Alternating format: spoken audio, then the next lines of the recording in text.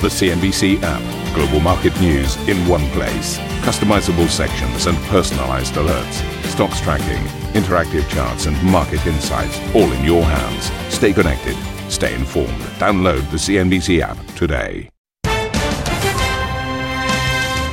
Very good morning, everybody. This is Squawk in your headlines. This hour, stocks across Asia mostly higher, but failed to track Wall Street's big rally after a blowout US jobs print helps drive the Dow to its best day in 2 months. Hundreds of thousands flood the streets of Hong Kong as protesters peacefully mark 6 months of anti-government demonstrations in the Chinese territory. France bracing for a 5th day of nationwide strikes against pension reforms as the government seeks to calm fears, but push ahead with an overhaul of the system. And OPEC plus its allies agree to deeper production cuts, while Saudi Arabia's energy minister tells CNBC the deal has nothing to do with Saudi Aramco's listing this week. It just so happened that the timing of OPEC meeting was decided way in June. The timing of the IPO was decided just more recently. With just 4 days to go until the UK general election, polls have Prime Minister Boris Johnson on track to win a Conservative majority as he promises a transformative Brexit on the 31st of January.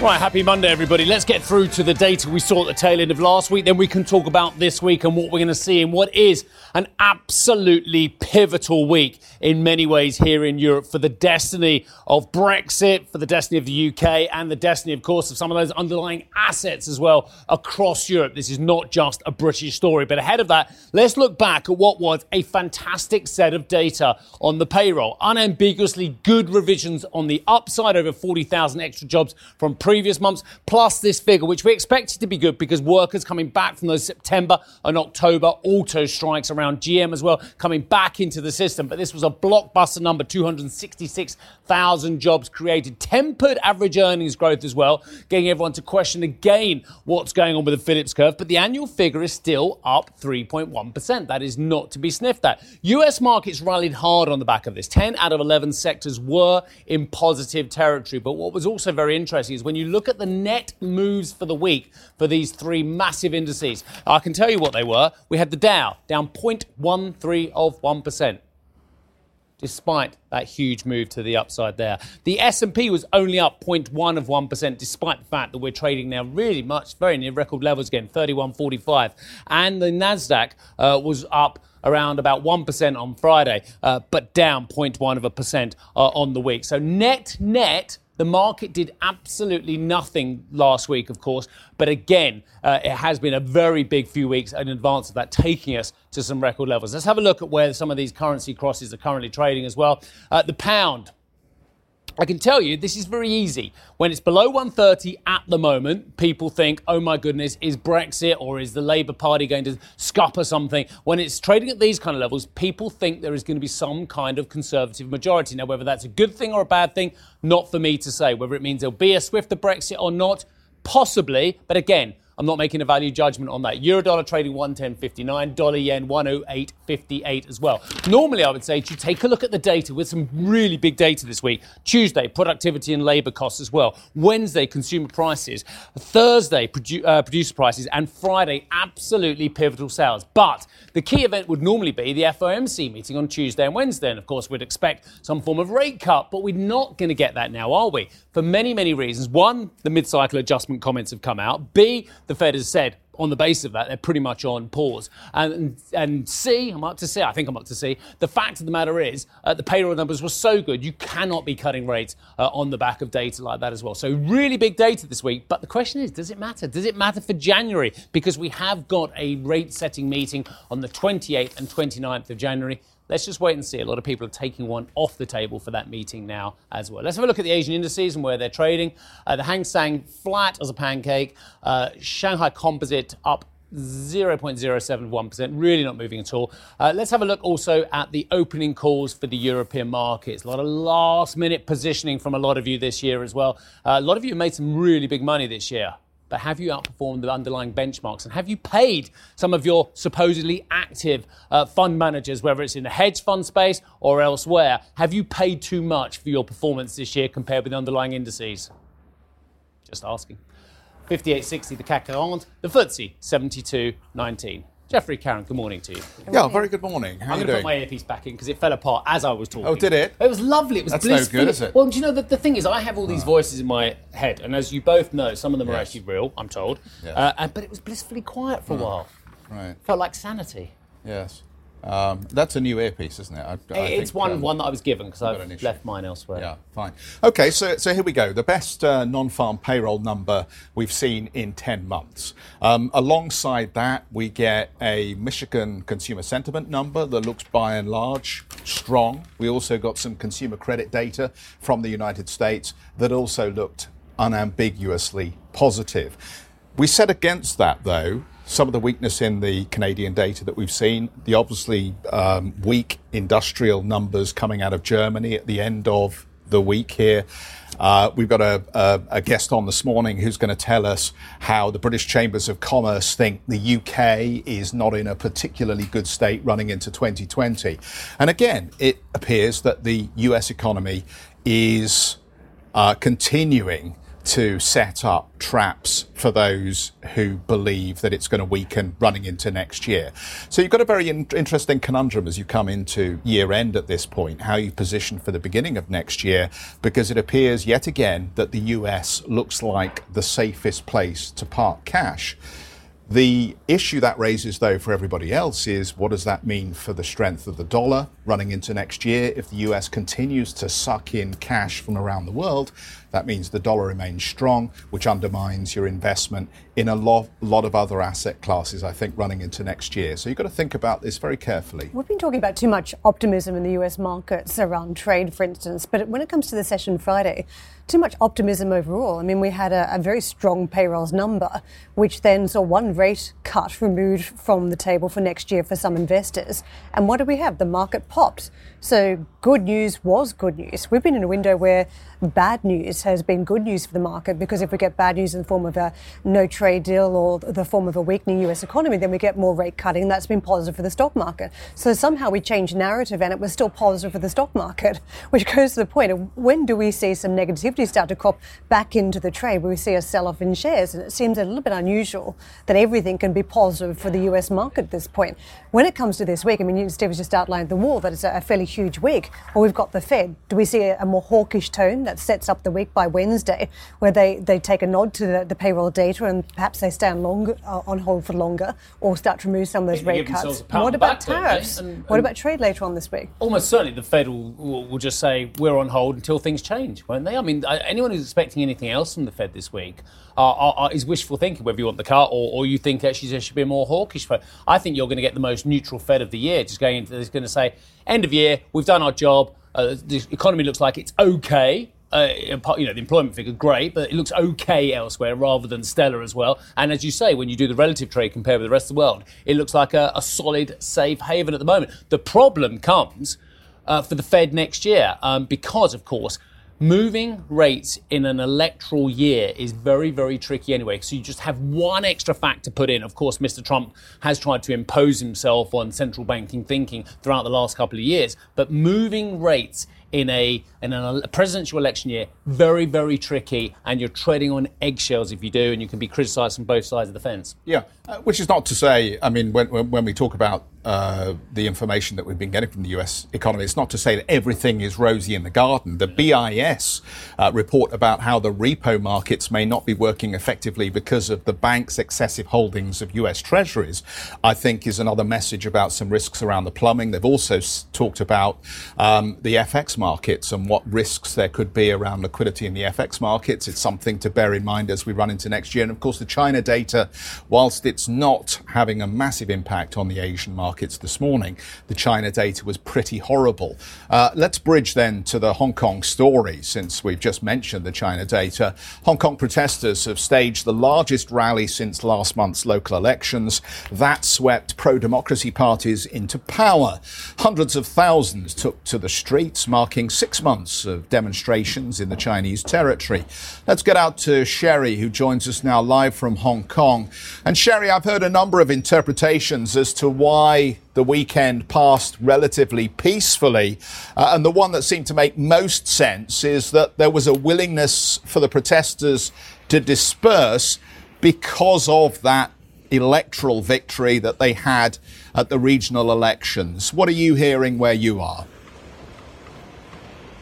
So that's exactly the trend that we've been seeing over the last couple of weeks, Jeff. Since the district council elections here in Hong Kong last month, there has been this relative lull in violence and disruptions across the territory. And another fact that is that the organizers behind yesterday's massive rally marking the eve of the 6-month anniversary of this anti-government protest are the Civil Human Rights Front. They are the organizers behind mostly peaceful marches and rallies so far in 2019. And also goes to show how was that the police approval for yesterday's rally. Remember, the police hasn't been giving the Civil Human Rights Front, this particular group, their approval to assemble and rally since September. So that is one layer, one more reason why it motivated more people to come out to the streets. But at the same time, another reason why it was, a peaceful demonstration. In the meantime, of course, there were some, elements of divisions, pro-Beijing rallies on Saturday as well. So there is that juxtapose of deep divide here in Hong Kong still. And when it comes to the reaction coming from the Hong Kong government in the wake of yesterday's massive rally, we heard the familiar lines of, calls to end violence and also to engage in a dialogue with the community without getting any more specific or without giving any concrete commitments or concessions at this point. In the meantime, as we are seeing a lot of anger, grievances that are being laid bare because of this 6 months long anti-government protest, also exposed to a lot of disruptions and violence is the Hong Kong economy. As we are marking the anniversary today, we have been getting a lot of headline numbers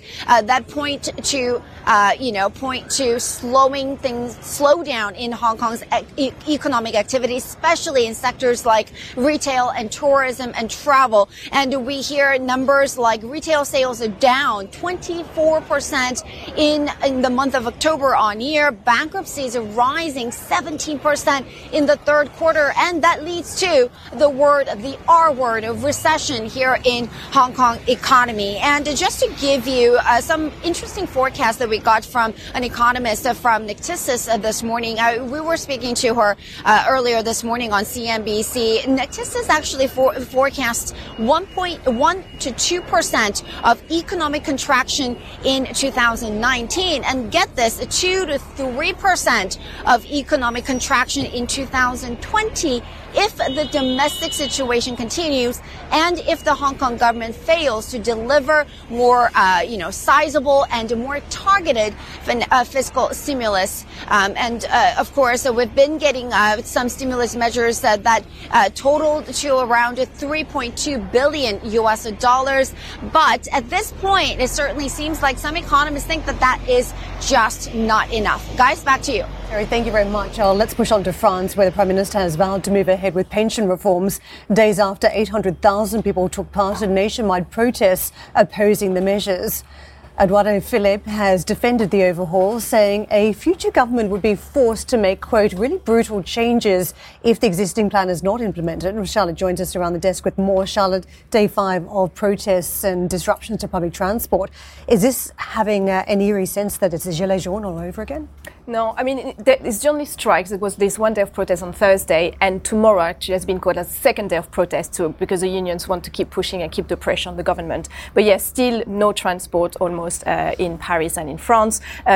So it feels like everything has been accelerating on the political side since this big protest, because it was 800,000 people. So it was massive success for the unions. And so you had the Prime Minister, Edouard Philippe, spoke on Friday to say he will present the details of this reform. Because remember that this strike and these protests were preemptive. We actually didn't know what was in the reform. So now we will have the details on Wednesday. There was a cabinet meeting yesterday and a dinner with the president last night. And so today the unions will meet the Labour Minister again. There will be more protests tomorrow and the reform will be presented on Wednesday. So there's very much the pressure on both sides. This is a crucial week. This is the make or break for the unions or for the government. Or the unions manage to keep the pressure, manage to keep the mobilization, or the government hoping that the public opinion kind of go their way, because it's kind of 50-50 at the moment, and that they can push them with their reform. Gotta love France. I love France. It's possibly my third favourite country on the planet after UK and Italy. But I love the place, and I've just come back from there as well, and I was in Paris during the strikes, as you know. But I love this bit about France. 69% of people back the strikes, but 75% of people back pension reform in France. That's exactly right. Everyone want to go through that again? 69% of people back the strikes and 75% back pension reform. And the point being is, no one wants to retire later. I would retire tomorrow if I could in some ways, although I'd probably still work for CMB for nothing, in case the bosses are watching. But the point being is, 62 to 64, it's immaterial compared to our longevity now. It's immaterial compared with the French pension deficit, which is ballooning through the roof, and the costs of the state for the pension, which is ballooning through the roof, and these 42 special regimes, including Paris opera workers as well. I mean, dare I say, I will criticise any government for anything, but Macron is right to try and do this, and most French people agree, but they still agree that they should be striking against it. I don't get France. Well, you know, like what General de Gaulle said, it's harder to... How can you govern a country with 500 cheeses? No, he said 280 on cheese, actually, and actually there were near 800, but you're right, de Gaulle underestimated the point, yes. But, you know, another element that is interesting in the opinion polls is that most people want the reform, but they don't trust the Macron administration to push it through. So there's an element of trust here in the current government in actually leading. And, you know, there's an emotional connection in French public opinion on if you start undoing some bits of the social welfare system in France, then it's the beginning of the end. This is what makes the French Republic. And you start undoing bits of it, then none of it is secure. So there's we all know what's going on here. It's the same with tax planning in this country. You're pleased to see people paying more as long as it's other people. And that's really the story, isn't it, with France and with the UK with regard to tax strategy going forward. Ultimately, there will be winners and losers in the adjustment of these pension plans, because some of them are fully funded and very generous in the public sector and some in the private sector are not. And if you push them together, some will have to be levelled down and a few will be levelled up. But inevitably, there'll probably be more losers than winners. Well, it depends, because to try to put all these special regimes under one actually is to put an end to these special regimes, particularly in the transport system. That's why the unions are very strong in the railway workers, and the Paris transport workers are massively defending, because, you know, they can retire at between 52 and 55 on the full pension, while the rest of people will retire between 63 and 67. And it's the same pot of money. So that's why the public opinion is very much in favor of this reform. And there will be some losers. And that's why the French government wants to come out with the details, because everybody is nervous that they will be losing out on this reform. So they want to put out the plan and explain who will be losing out and who they say the vast majority of people will actually gain from this reform. We have to leave it there, but this is a week of fact-checking in the United Kingdom, what all the leaders are saying. So we have to fact-check CNBC. De Gaulle said 246 cheeses, and I was right, he did underestimate it. Apparently, there are 1,600 different types of French cheese, so we need to fact-check.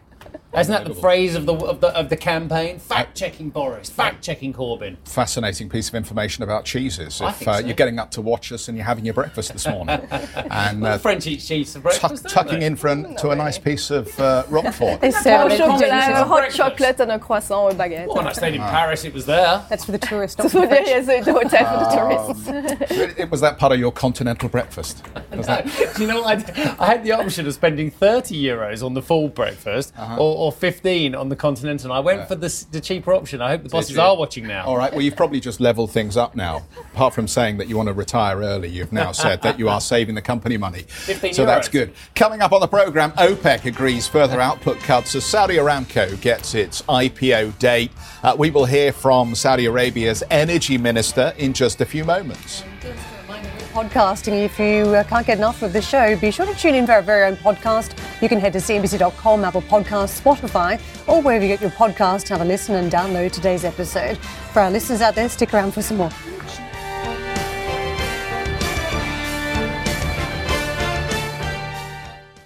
If you enjoy Squawk Box Europe, check out the Brave Ones podcast. The series explores the rise of some of the world's most successful entrepreneurs. Through exclusive interviews with family, friends and colleagues, the Brave Ones podcast features stories of determination, resilience and ingenuity. Available on Apple Podcast, Spotify and Google Play. The Brave Ones podcast presented by Credit Suisse.